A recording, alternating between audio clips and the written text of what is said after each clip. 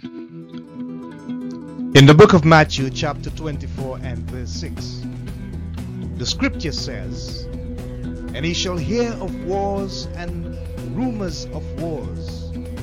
See that ye be not troubled, for all these things must come to pass, but the end is not yet." And we have seen images of so many different kinds of wars and rumors of wars all over the earth. But what I want to speak and share with you is about something that I consider as daily battles that many of us are engaged in, if not all of us, and we are not totally aware of it. It is called the unseen war, the never-ending battle for the souls of men. This battle is essentially between God the Creator and Satan the Deceiver, with humanity, you and I, caught up in the middle. Good versus evil, and humanity is the reward. So, join me as from the scriptures we seek to unravel the fundamentals of our faith and our destiny as we become engaged in the unseen war. This is happening courtesy our friends at the Laramie Church of Christ, where I'm a lay minister and I worship, and of course your partner in health, prosperity and happiness, Andy's personal development. Stay tuned for part 1 of the unseen war. Morning to the house of faith. And it is indeed a wonderful thing to be in the house of the Lord this morning. We are truly privileged and blessed as His people, and we should ever be thankful for His goodness and His mercy. We know that His mercies are new every morning, and it endures forever.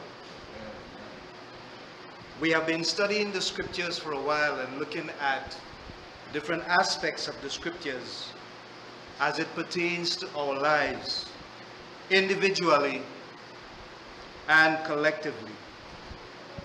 If you are tuned into Church Media TT this morning on YouTube, you would have seen Brother Wendell focusing on the powers of demonic activity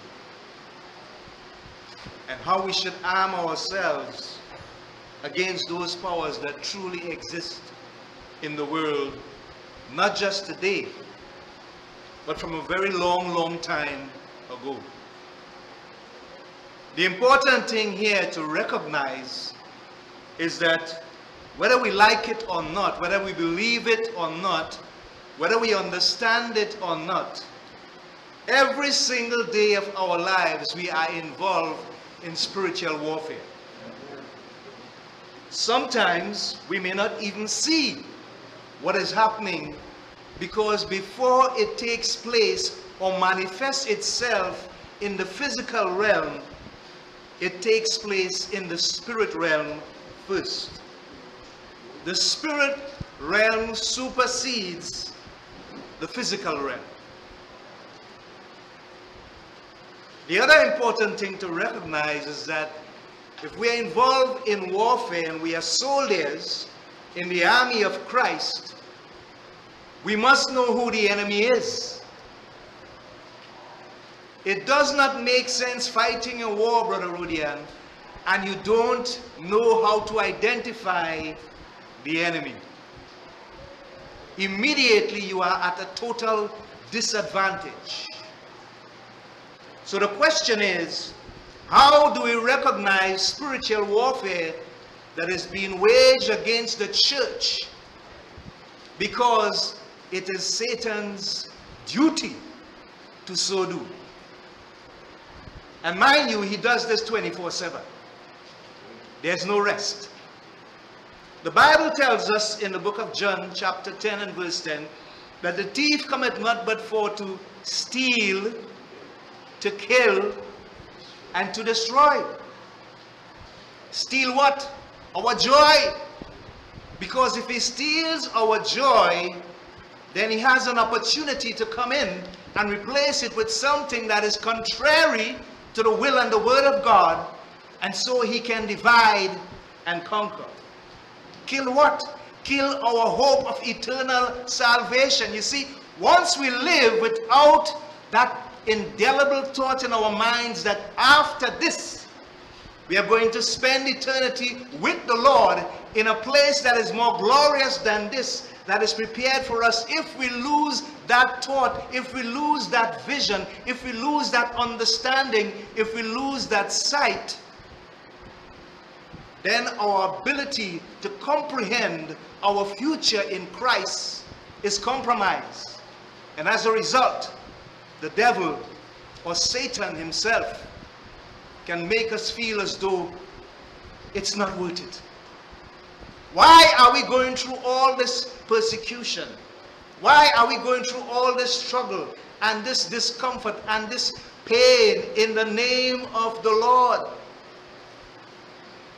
We know that we are Christians, and the world knows that we are Christians.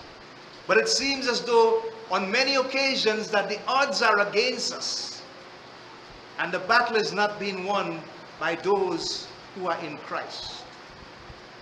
That's not true.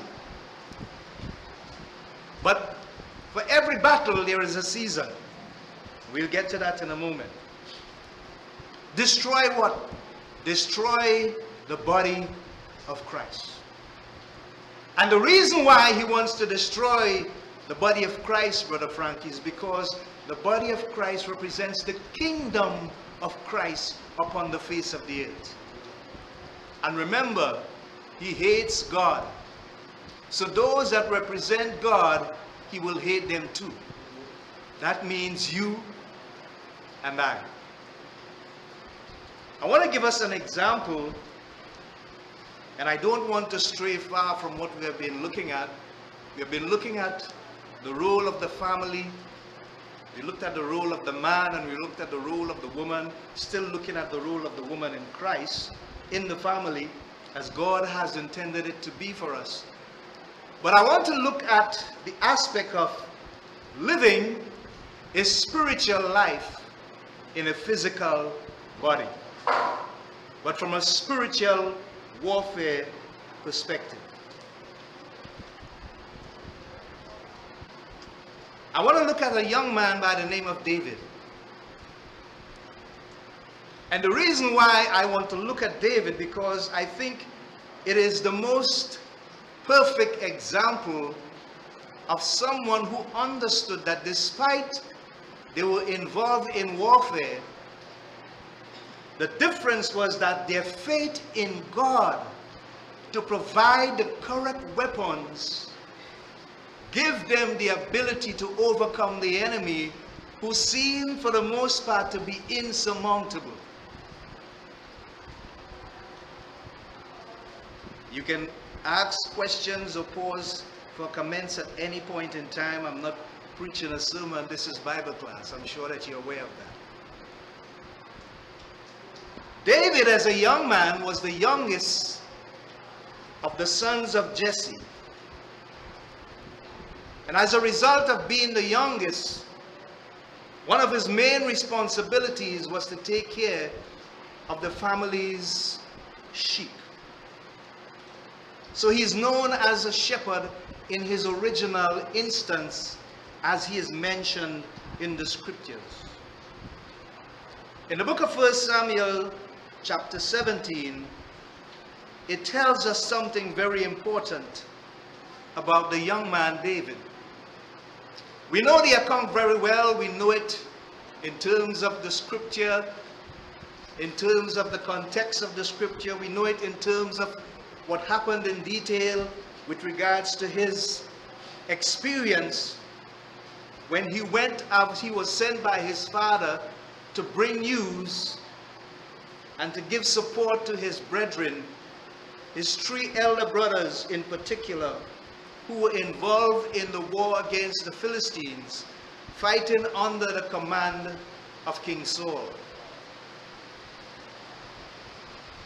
The scripture describes the battle scene as one being in a valley where the army of the nation of God, the children of God, was on one side and that of the Philistines on the other side.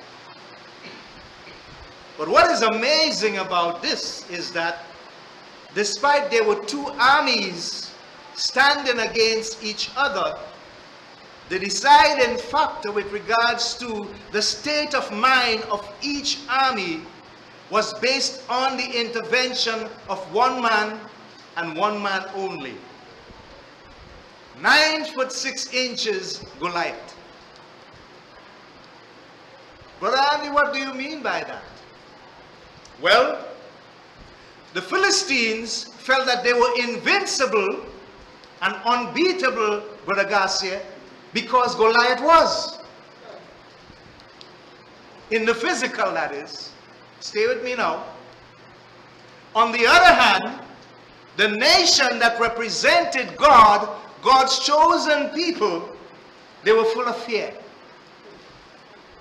Even though in the past God had given them victories over their enemies, at this very moment, at this instance, because of the formidable stature of this man Goliath and his attitude towards God's people, one which is of total disdain, they were full of fear. And they could not go up against the enemy. Question: have we found ourselves in that situation at times where the challenges that are coming to us that we can see with our physical eyes seem so insurmountable that our hearts are filled with fear? See, here's the thing. There's nothing wrong with being fearful. Fear is a normal human feeling, and we are all humans. We are in the flesh. Despite the fact that we are Christians, it does not mean that fear will not touch us. We are not insulated against fear affecting us. But the question is, when the fear comes, how do we respond? Church, that's what makes a difference.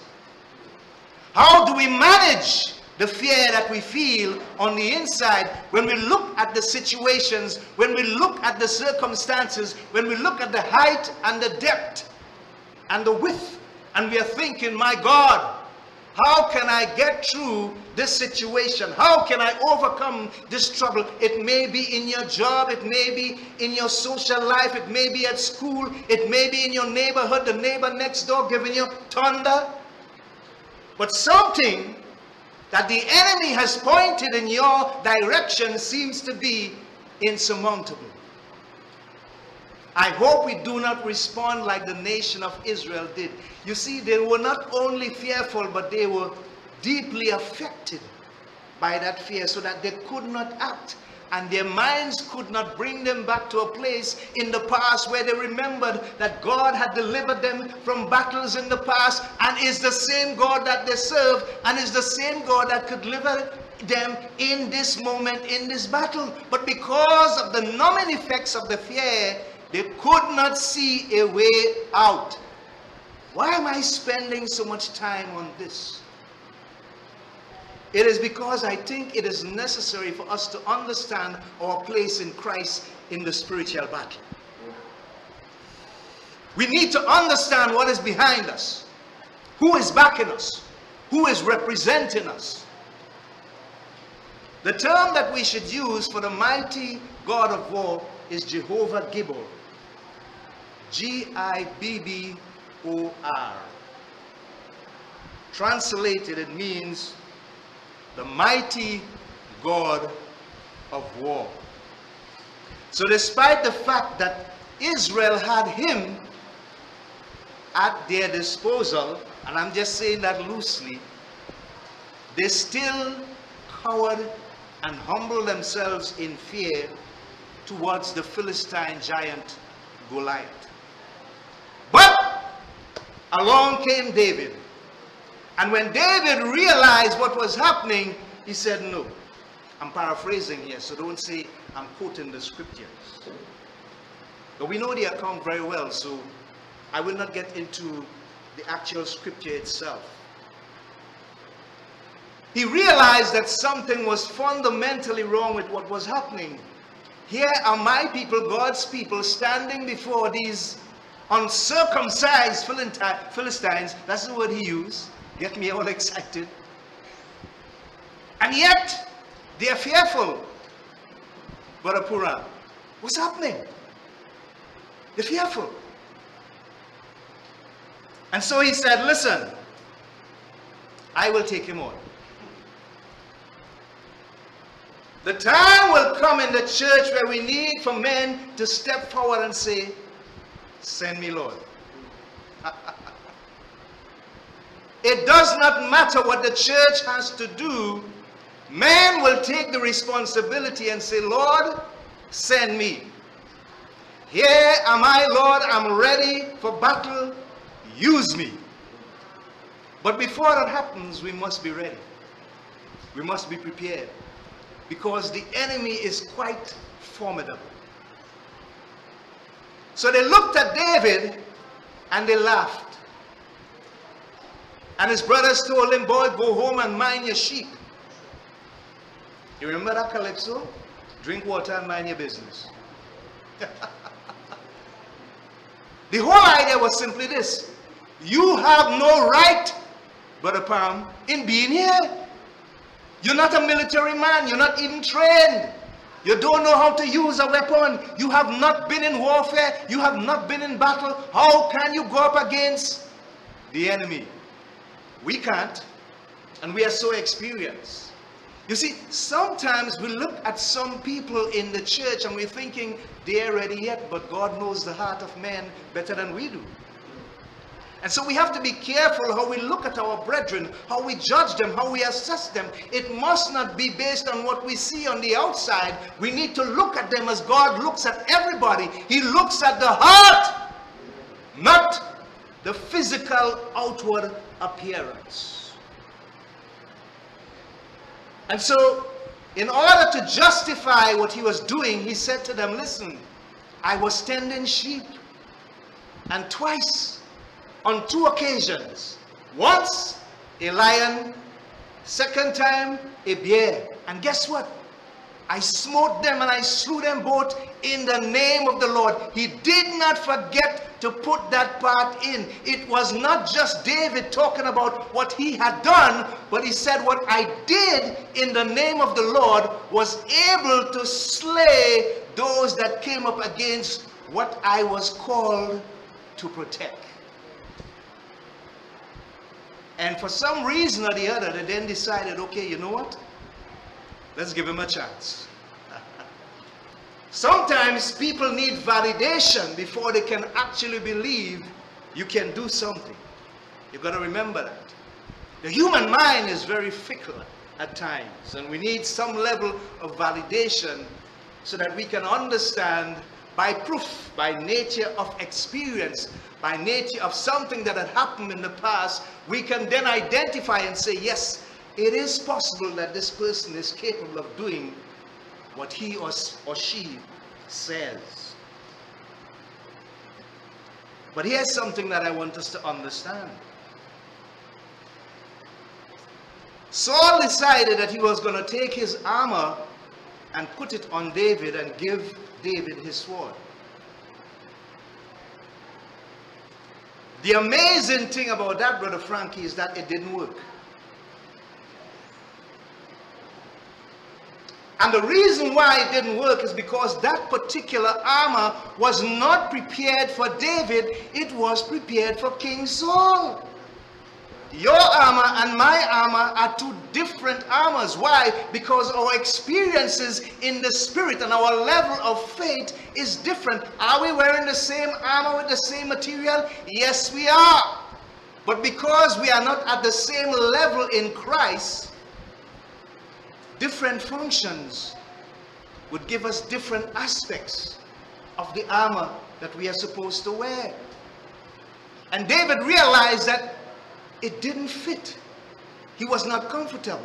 You see, if David had taken the thought out of his mind that God was in control and allowed what Saul did, King Saul that is, to send him into the battle, he would have lost. Because for that particular moment, God had something supernatural and extra in store that none of them knew about, save David. So what happened?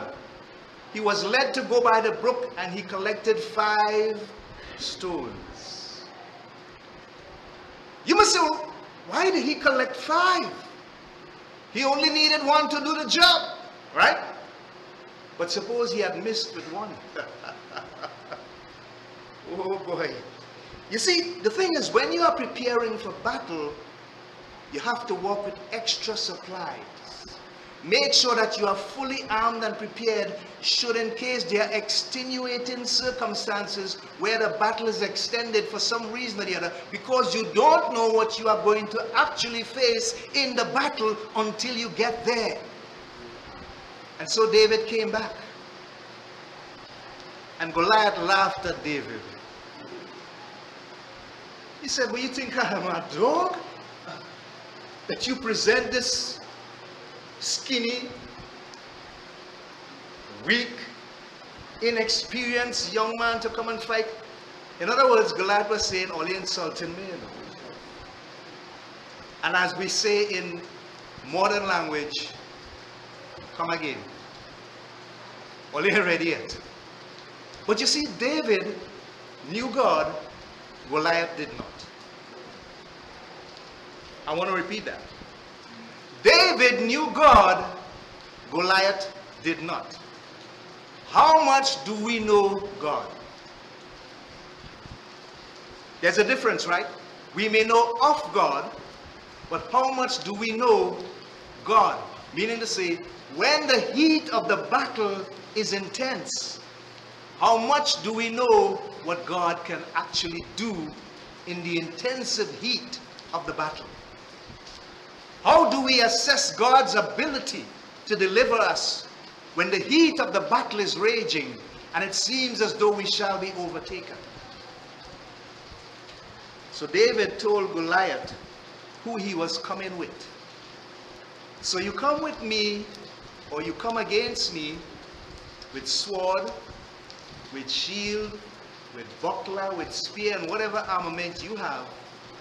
I come to you in the name of the Lord, the host of the armies of Israel. Who do we fight our battles on? In whose name do we stand against the fiery darts of the enemy that comes to us daily? Do we fight the battles in our own strength, or do we fight the battles in the name of the Lord? Remember, I said, in order for us to fight the battles in the name of the Lord, we need to know what God can do, and we need to know what the weapons of our warfare are. Because if we don't, we shall be defeated. So what did David do? David ran into the middle of the battle, and he stood before the Philistine giant, and he took out 1 stone and his sling. The thing that I want us to observe here is that in all the scripture that we have read from Genesis to Revelation, have you ever seen one incident or instance where someone won a battle with a sling? Brother Garcia? Doesn't exist, right? So, in other words, what God was saying is there are times in your battle when I will use something that you are not accustomed to using. Oh Oh boy, so how many of us are open to that? How many of us will understand the diversification of the ability of God to change the way that He is doing things in the midst of a battle, because He is God? And what He can see, we cannot see. I want to prolong this enough for us to understand the thought and the state of mind that we should have towards God's ability to deliver His people. There is nothing insurmountable in the sight of God as far as our lives and our battles are concerned. God can take care of it. God can handle it. He can provide us with the necessary weapons that we need to bring the enemy down. But we need to know that we know that we know. Like a wheel in a wheel. To understand the process of how God sees things. So what happened? David put the stone, spin the sling around, let loose. And the Bible tells us that that one stone struck this uncircumcised Philistine giant, 9'6", in the midst of his forehead, and he fell alive. Yes, sir, thank you. Understand what is happening. He was not severely wounded. He was not near to death. He was dead in that instance. Biologically, the front side or the foreside of our head is called the frontal cortex. And it is the seat of all our existence, life, sense of recognition, feeling, touch, everything. So anything that pierces this in an instant, once this is damaged, that's it. If I shoot you through the heart, you still have some time to survive. If I shoot you through the liver, you still have some time to survive. But once it's the frontal cerebral cortex, this space right here between the eyes, anything that gets there, it's done. You see, God knows exactly where to hit the enemy.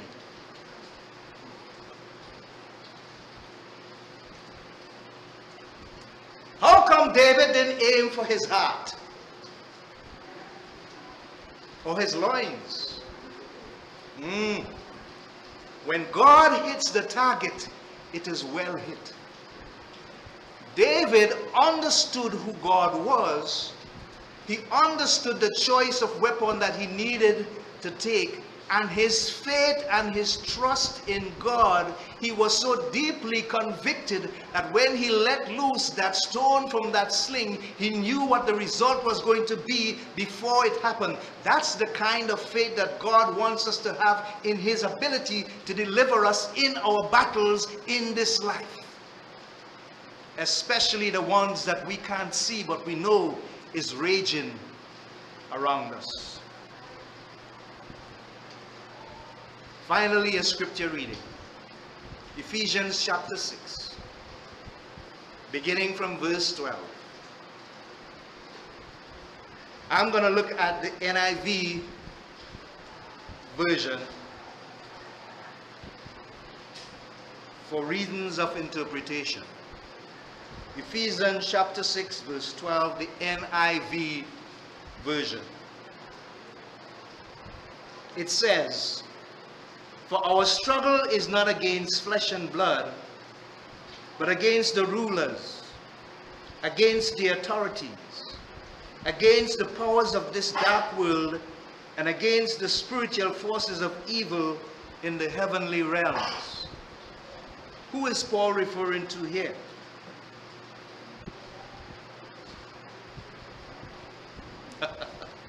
It's a question. Who is Paul referring to here? Pardon me?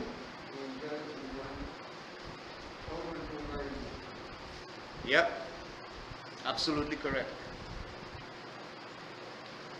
And it says in verse 13, therefore, as a result of this, as a result of the existence of Satan's kingdom and the works of Satan's kingdom, put on the full armor of God. Brother Frankie, not part, not some, not a piece, not a little bit. The full armor.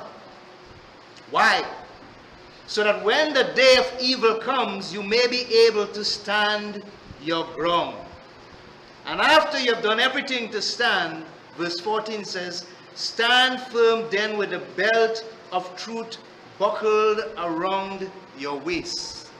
As we get later into the message, the study rather, we'll see how this comes into play. 15, and with your feet fitted with the readiness that comes from the gospel of peace. The King James Version would say, shod with the gospel of peace, or the preparation of the gospel of peace. Verse 16, in addition to all this, also, in addition to all this, also, I want us to understand it in its simplest form. Take up the shield of faith. You must have a shield. Take up the shield of faith with which you can extinguish all the flaming arrows of the evil one. So the shield is supposed to act as an instrument that outs the fires of the fiery darts of the enemy. That means you cannot sustain your spiritual presence in the battle, Brother Palm, without faith. Minus faith, you cannot sustain the battle. Well, Hebrews 11:6 tells us, for without faith it is impossible to please God, for he that cometh unto God must believe that he is, and that he's a reward of them that diligently seek him. So we know that without faith, God can't help us.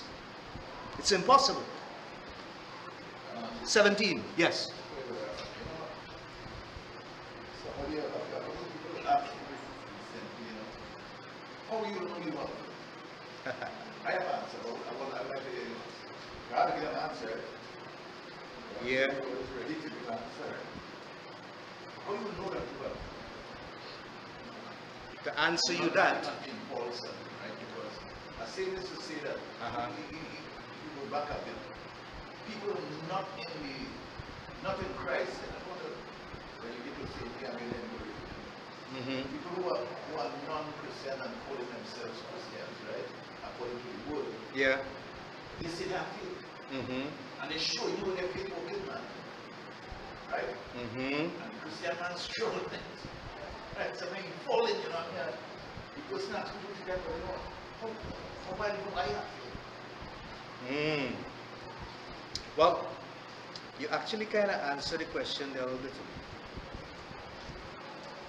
The Bible tells us in the book of James that faith without works is dead. So if I'm looking to see faith existing in someone's life, Brother Garcia, if there's no evidence, no fruit, no works, then there's no faith. Not me say so. The scripture says faith without works is dead. So show me your faith by your works. That's the answer. If my life depicts that the presence of faith is my conviction by the things that I do, by the fruits that I produce, and it says to someone, there is something different about this man, they would not even ask the question, because my works shall show my faith by the things that I do and the manner in which I do the things I do. Because remember, faith is not coming from us to the world, but it is going from us to God. And then he sends back the reward of our faith, and that is what bears witness to the world, because that is when God gets the honor and the glory. So I will know you by your works. I will know the presence of your faith by your works. That's the result. That's the evidence. By your works. Verse 17. It says, take the helmet of salvation and the sword of the Spirit, which is the word of God. 18. And here it is. Here it is. Verse 18 says, and pray in the Spirit on some occasions. And how many occasions? All occasions. With all kinds of prayers and requests. With this in mind, be alert and always keep on praying for all the Lord's people. I remember saying that whenever I get down on my knees and I begin to pray, I try to remember every brother, every sister, every family, even those that we may not be seeing over a consistent period of time. How are you today, Brother Pollard?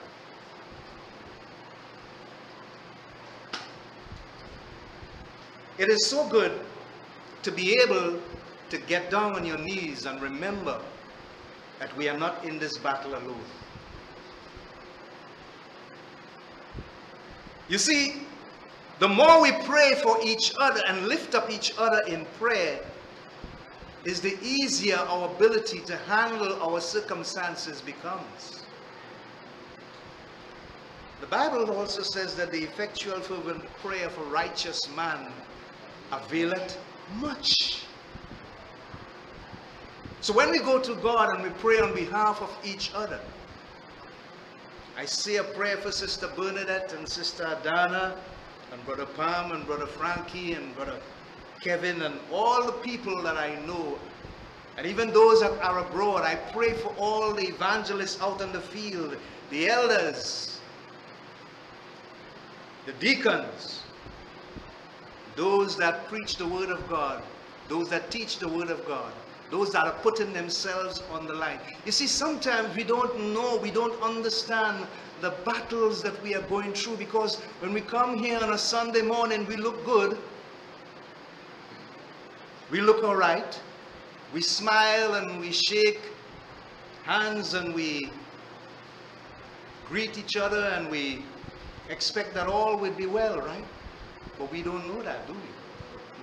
We don't. We don't. And sometimes there are people struggling because the battle raging against them is hard. They are going through their period. They are going through their time. And we have to remember that when we look at the body, we look at the church, we have to see God's people from His perspective. When God thinks about His church, it is not half the church or quarter of the church. It's all of the church that He thinks about. All of us matter. Every single brother and sister is important. We are. And we must remember each other in prayer. Verse 18 speaks about that very fervently. There is a huge correlation between what happened in the past and what's happening now in the present with regards to the scriptures. I was supposed to do what I'm doing for 2 Sundays, but I think this might take maybe a month or more. And I realize now how important it is to spend time in the Word of God, understanding the Word of God. And what we don't understand, we ask questions. I have barely scratched the Bible class and I have to stop. That's why I say this may take a month or more. We'll see how that goes. But before I do that, I just have about 2 minutes. And I want us to understand that the moment we became Christians, the moment we rose up from the watery grave and we declared Jesus Christ as our Lord and Savior, a target was placed on our backs.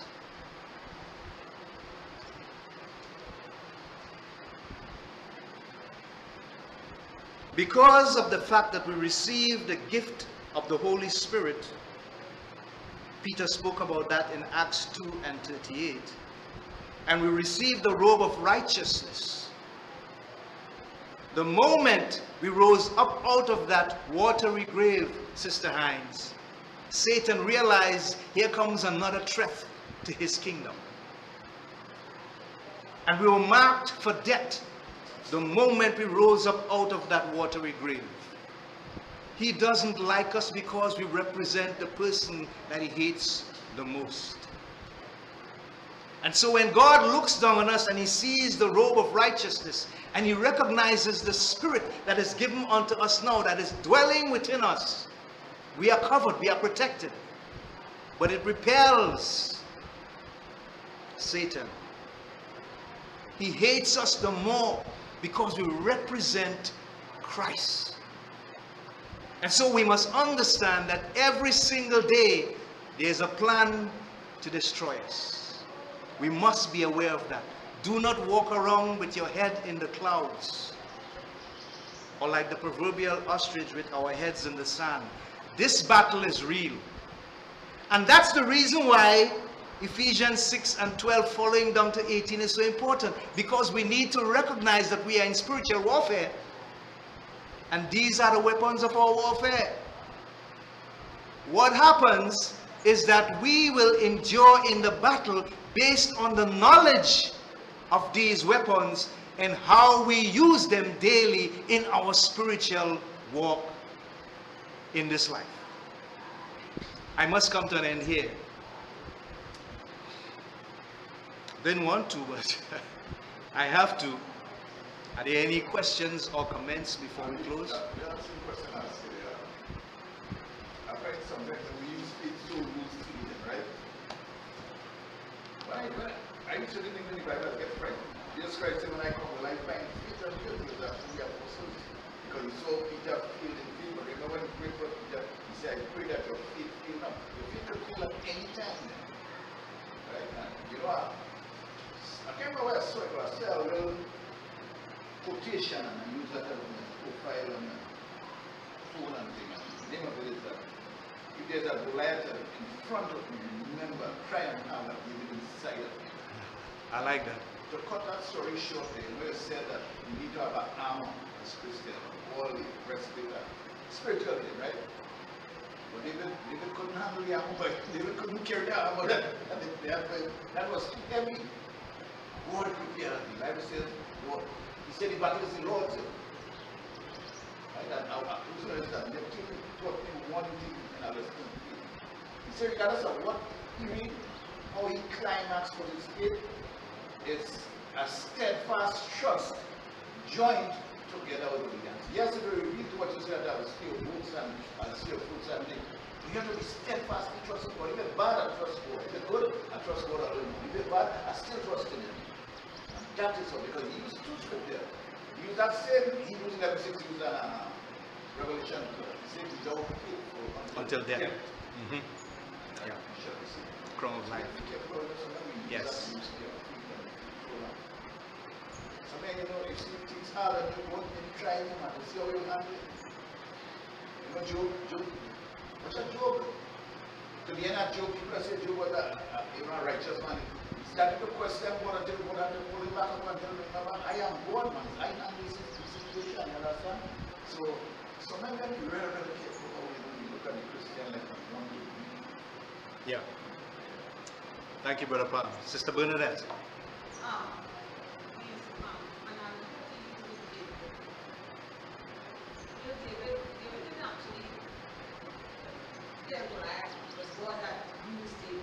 Correct.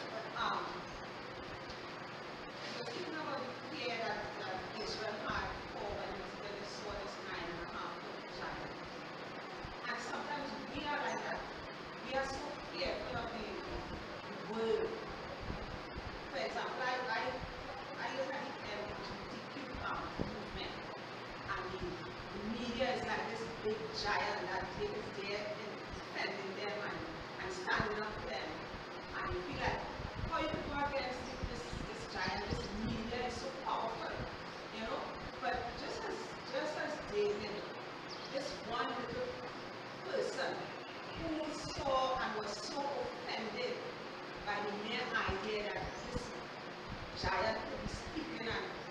against his goal. And that inspired him. And that inspiration overpowered his fear. I'm sure he was naturally inclined to be afraid of the giant. But that he was so offended that overshadowed the fear and everything, and he had to step up. You know, he couldn't but step up. He was too offended by this giant who was speaking against his goal. And sometimes we, I feel like we are small and against but one voice standing up and saying, I'm pushing back. Because remember, it's not us. Yeah. It's just going to be using us. Yeah. Right? So it's not us fighting against this giant. It's God that's going to be using us, but we have to be willing to stand Yeah. up and be willing to allow God to use us. Yeah. Great perspective, Sister Bernadette. Thank you so very much. We have 5 minutes, so I need to close. Let's go to God in prayer this time. Heavenly Father, merciful God, we thank you so much because you have been so good to us. And we know, God, that your goodness will continue to follow us all the days of our lives. We thank you that you have prepared a table before us in the presence of our enemy. We know, dear God, that you are able to keep all that we have committed unto you against that day. As we continue in our worship, continue with us. Help us to have the right mindset and the right attitude to serve your people, and in our respective areas to do that which is pleasing and welcome in your sight, bringing honor and glory to your name. Continue to be with us as we abide in your presence. In Jesus' name we pray with thanksgiving. Amen. Men of Laramie, I ask to meet at the back as we prepare for today's worship.